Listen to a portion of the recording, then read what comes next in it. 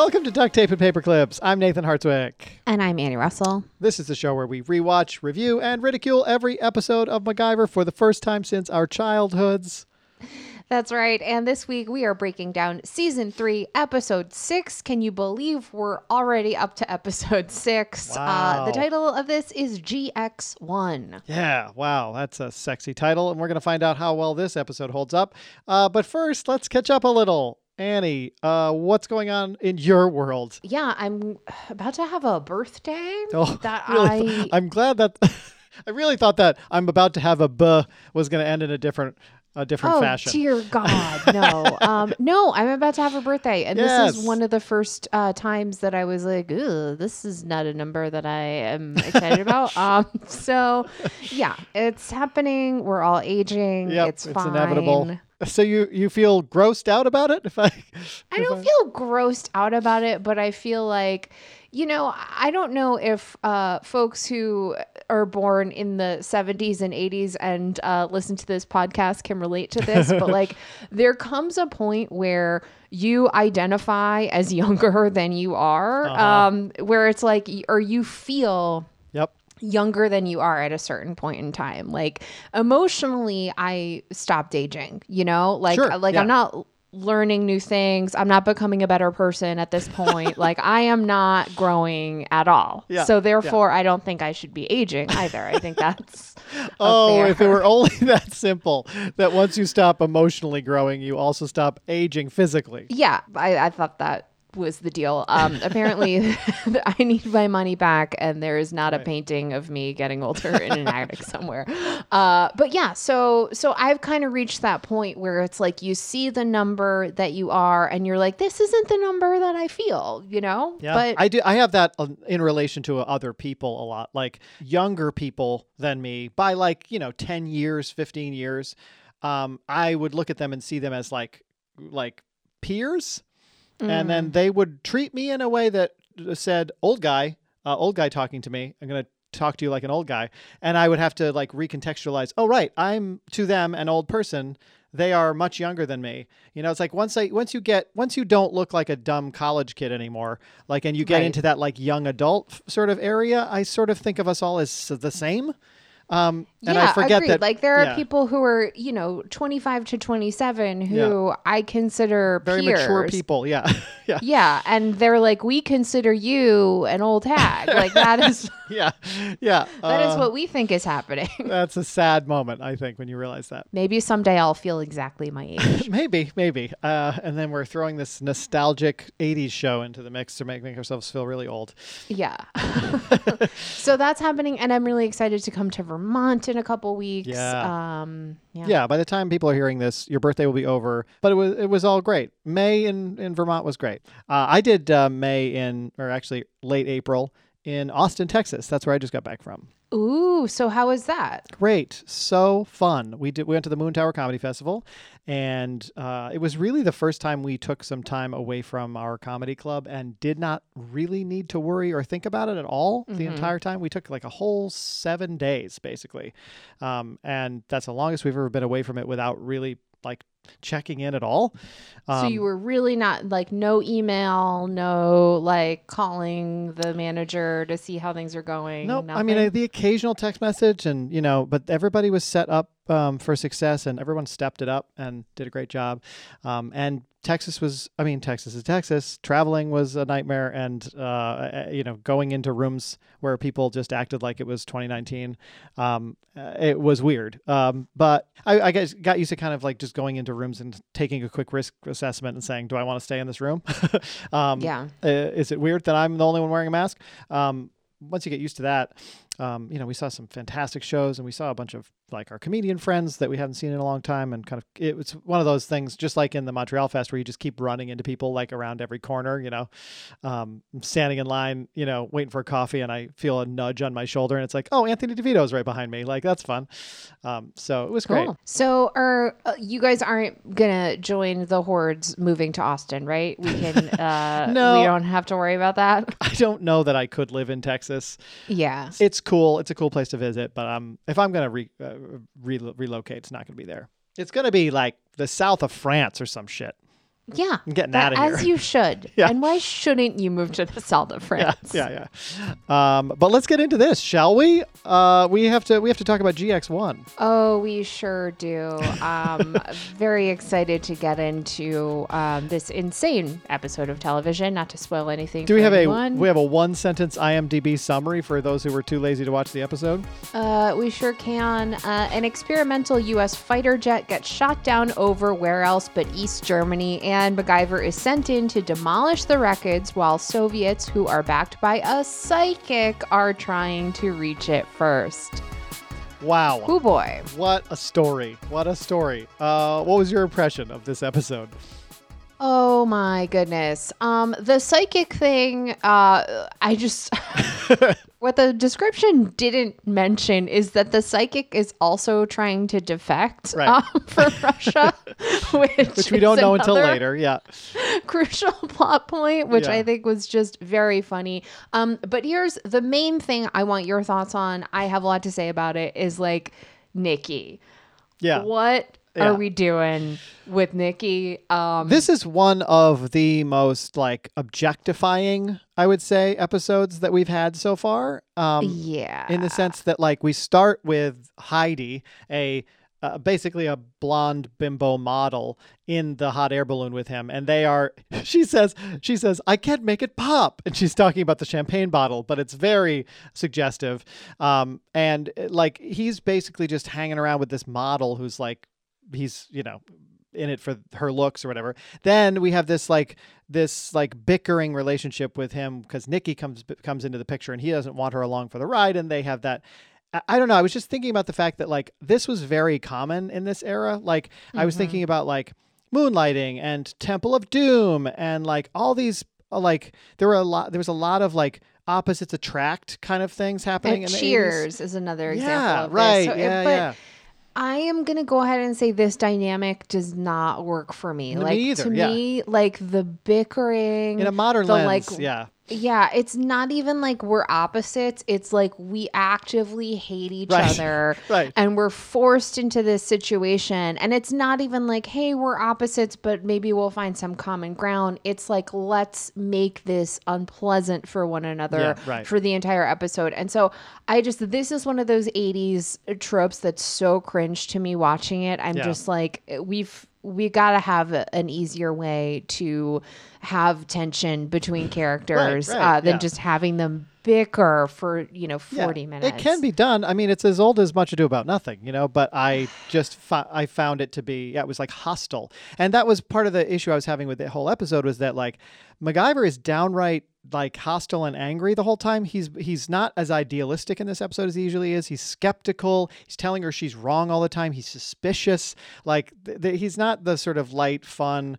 It's like she comes in and brings him down, and then he's mad and pissed off and bitchy the whole time. Which is never a good look for him because it's outside of his ethos. First of all, as you've said, like he's supposed to be curious and resourceful and kind of open to the world and knowledgeable about all this stuff. Like that's who MacGyver is. And so to have him be kind of like sour and close-minded and like shooting down idea after idea, like that's not who MacGyver is. He's supposed to be making ideas out of thin air, not shooting them down when they're coming to him.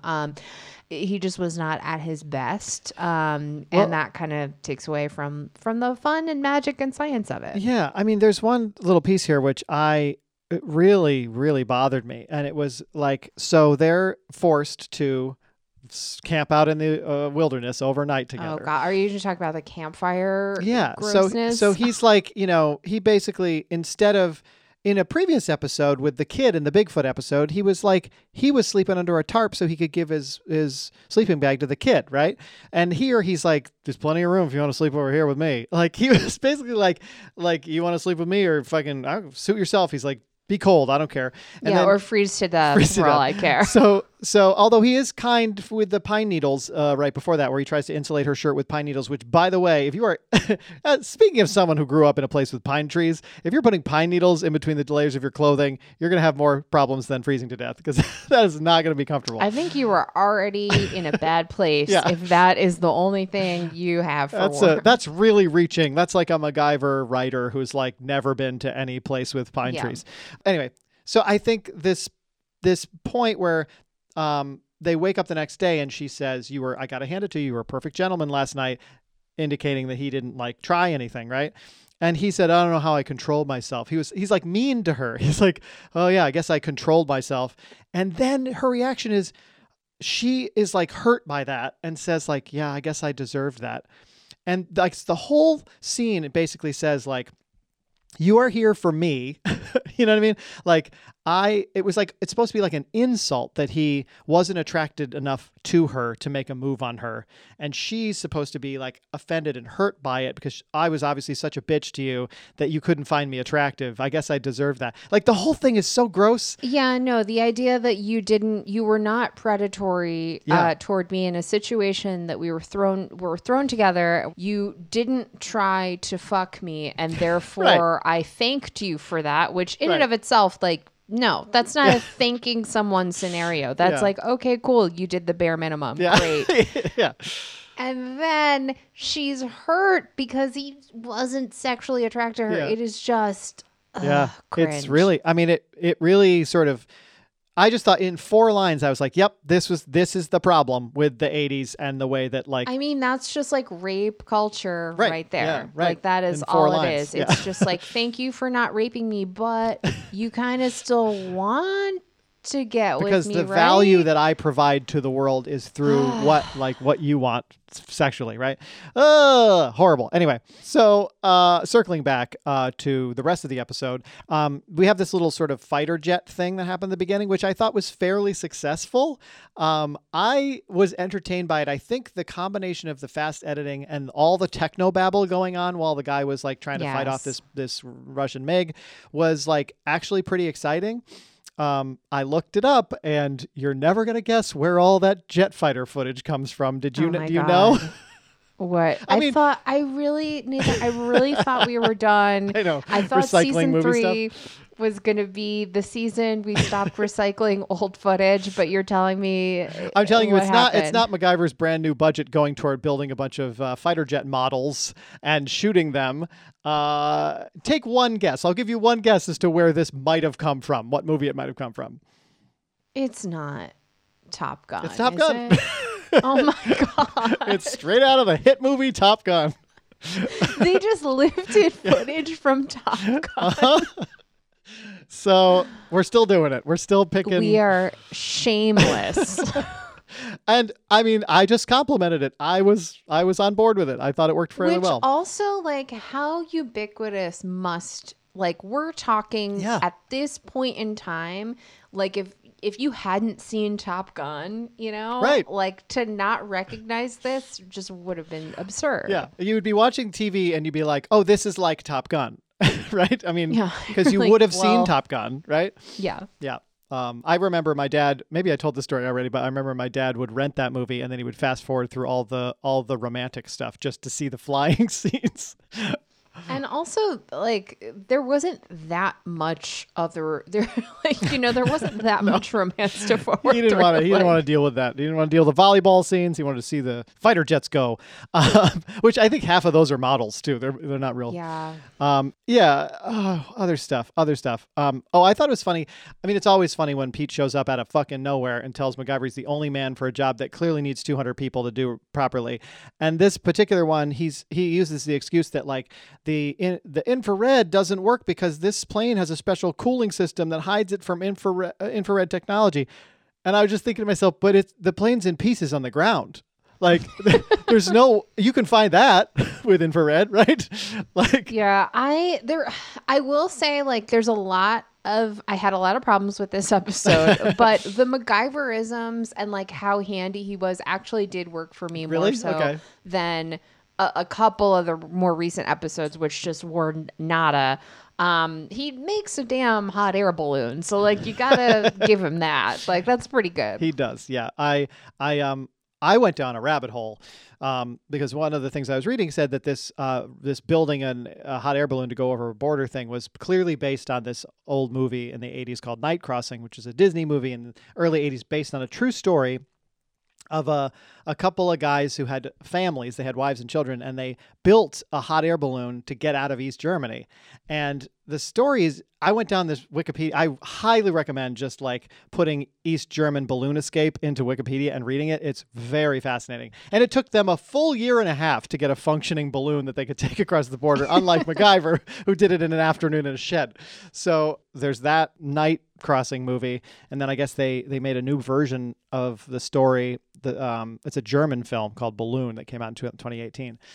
So I went down that rabbit hole hard, and the idea of like how difficult it is to like basically from like materials you can scrap together, build a hot air balloon. It's a lot more difficult than this episode would suggest. Yeah, no, I'm not saying that this is a safe idea for anyone to try on their own, but it is entertaining to watch in an episode of television, and I feel like he's earning his keep a little bit by building a hot air balloon. Yeah. But, you know, I'm jumping around a bit here, but like we have to talk about the psychic because for me, like there is nothing more 80s and 90s than the introduction of a psychic who is having visions and kind of like, you know, convulsions and, you know, that is just to me screams this era, right? It's like, let's add another element onto this where whether it's law enforcement, whether it's a military operation, we're going to be aided by some weird oracle in the corner who's like helping us make these, you know, life or death decisions. Yeah, totally. And what I find so funny about it is that the Russians just yell at him the whole time. That's their way of motivating him. They're like, find the thing, tell us where it is. And he's like, let me work my fucking magic here, man. We're going to shoot you unless you can tell us in the next 5 seconds what we want to know. It is very, very fun and silly. Yeah, what I love are the times when, and I wish I could come up with an example. I love the times where the fourth wall is broken with the psychic character a little bit, where they actually can kind of like give a hint that like, I'm making this shit up. This is not, you know, like I'm scamming this police officer. Right. That's not what we're getting here. We are getting instead. He knows all about MacGyver's mother. He knows all about MacGyver's mother, and that is enough to win him some goodwill and helping him defect, because go America. That is really what a happy ending truly is coming to the good old US of A. Which that does not happen in this episode, which I kind of appreciated. I appreciated that they were at least self-aware enough to know I was treated as a lab rat in Russia. I'll be treated as a lab rat in America. And then what I find funny is that in both cases, in both the case where MacGyver blows up the plane and grabs this guy and runs, and when he lets the guy go at the end, the escape plan seems to be walk through the woods. like MacGyver has absolutely no plan when he grabs this guy and runs into the woods to get away from the soldiers, other than just like, I guess we're going to hide out in the woods. And then when he lets the guy go and the guy who turns around and waves, he just like walks into the woods. Like what is his plan? Does he have a passport? Does he have an identity?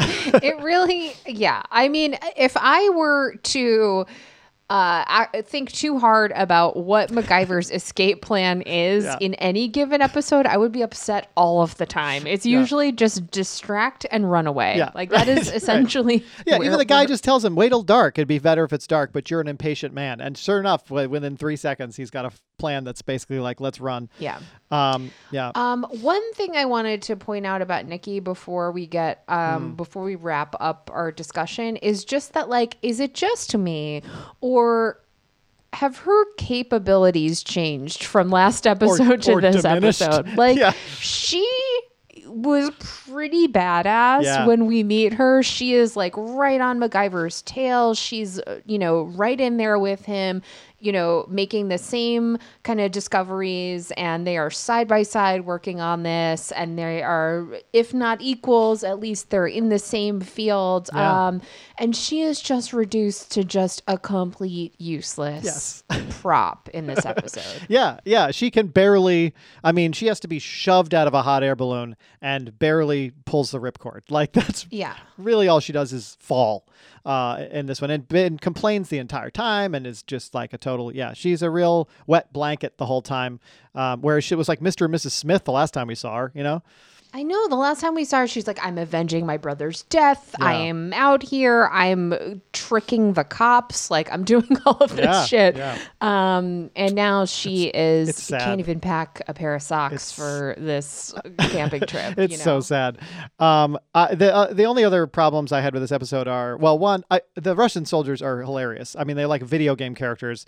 They have terrible accents. And what I was realizing, I was like, what's bothering me about these soldiers? And I was like, the thing that's bothering me the most is that they're talking like American soldiers.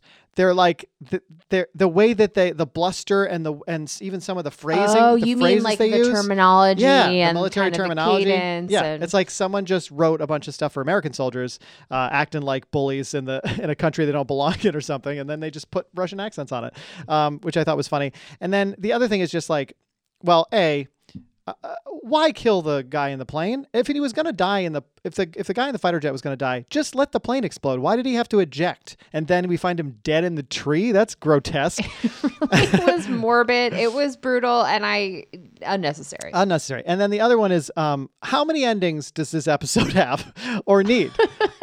Like we have the sweeping thing. We first of all, we get away. Then we manufacture this whole thing where we have to shove her out of the hot air balloon. Mm-hmm. And then there's the oh, good, we're finally over the border and, or we're over the mountain and out of danger. And then we have a whole other scene where we're wrapping up the balloon, where we have to let this guy go and run into the woods like a feral animal. It was just a very it was like watching Lord of the Rings or something. It's like, how many fucking endings does this thing need? Yes. Yeah. Agreed.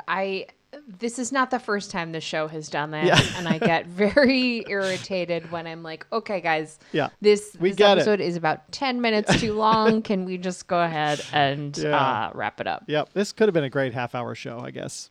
Well, not a great one, but it really could have. But on your earlier point, I did want to point out, like, writing the Russian soldiers exactly like Americans. It just reminds me of how basically up until the show The Americans, and if someone can think of an earlier example, I would love to know. So please email me and tell me. Yeah. But the idea that the Soviet Union and or Russia and America were two very different cultures that had very different values was basically not depicted with any sort of nuance, including in this episode. Yeah, and I mean there were the stereotypes, right? And these are the main differences. I'm not talking about communism bad stuff. Yeah. I mean just in generally how people communicate, the things that they value, what kind of family dynamics are in play, what kind of workplace dynamics are in play, what kind of jokes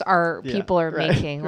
Really, The Americans is the first show, and even that has its campy elements. Where there's even this idea that these American ideals that we think are amazing and are actually, a trauma response. It's not. Yeah. And that there's another culture out there that doesn't subscribe to any of these values. Exactly. Yeah. That's so funny. Well, I mean, the last point I'll make is just at the beginning of this episode, I was like, when she handed him a strawberry because he won't even take a sip of champagne, I was like, wow, this is really who hurt him with alcohol? Are we going to find out that he had an abusive alcoholic dad or something? I don't know. Because he hates alcohol as much as he hates guns. It just really feels over the top because we get he's not a big drinker, but I mean, I'm sober right now, and I can relate to being sober. It's just it feels very much like he's the good guy. You might as well put a kitten in his hands, Right. It does feel like an over-the-top sort of moral. Yeah. I mean, to be fair, when I was a kid, I loved this shit. I love the fact that he was both like a goody two-shoes and cool. I thought the actor walked that line really well. Of he's eating Sprout sandwiches and he's refusing to use guns, but he's so cool with his windswept hair and his jeans, I feel like what you're saying is this propaganda worked on you. It totally did. You as a child thought it was really cool to be really kind of square, but also learn about science I'm sure it had something to do with the male role models in my life were all teetotaling squares, and this guy was basically my cool uncle, you know? He was like, could have fit in my family as like the coolest member of my family. But anyway, I suppose we should rate this episode and get out of here. Well, I'm going to go first because I have to. This season, I'm supposed to go first. I wrote on I took some notes during this on little index cards. And at the end of on the back of the last index card, I wrote, boring 5. I found it kind of boring at times. I was just like having trouble focusing. I was like, it probably has something to do with there's about 20 minutes of plot in this, and they stretched it out over 45 and added a couple meaningless endings. But that's an evergreen comment we could make on many episodes. Hoping it gets more action packed. But yeah, and the MacGyverisms I found, like, I thought the pine needles were absurd. And it's funny that there is a later episode, like in a much later season, where he does something similar to this hot air balloon gag, and you see him building it, and you're like excited because you're starting to figure out what he's doing, and you're like, oh, I can't believe he's going to do that. And they make a big stink out of the suspense of like, and you see him putting shit together and sneaking stuff into the shed, and it's so much more effective. And this just felt like they didn't want to tip their hand about what he was doing. So we saw like very little, like, go get me some this, go get me some that. And then suddenly the reveal of this giant, what's definitely a professional hot air balloon draped with some shitty material. It just felt like you could do this better. And they do eventually. So 5. Yeah, the pine needles, like, I would not even count the pine needles as a MacGyverism. Yeah. It's like you shoved some trash that you found inside a thing. You're a scarecrow now. Are you warm? You're a scarecrow, yeah. Although MacGyver, he does have a bit of a scarecrow vibe, if you think about it. Like a Wizard of Oz scarecrow, yeah. Pete is obviously... Dorothy. Oh, we're doing this now. Okay, who's who? Well, there's not that many recurring characters. It's basically just the two of them. I think Jack is the lion. Oh yeah. Oh, for sure. Yeah. So you think Pete's Dorothy? I do. I don't know if I agree with that, but all right. Well, I think Pete's Dorothy because Pete does nothing and lets everyone else figure it out. Okay, fair point. Maybe we'll flesh this idea out in We're going to revisit this on a later episode. We're also going to find out which Sex and the City characters they are.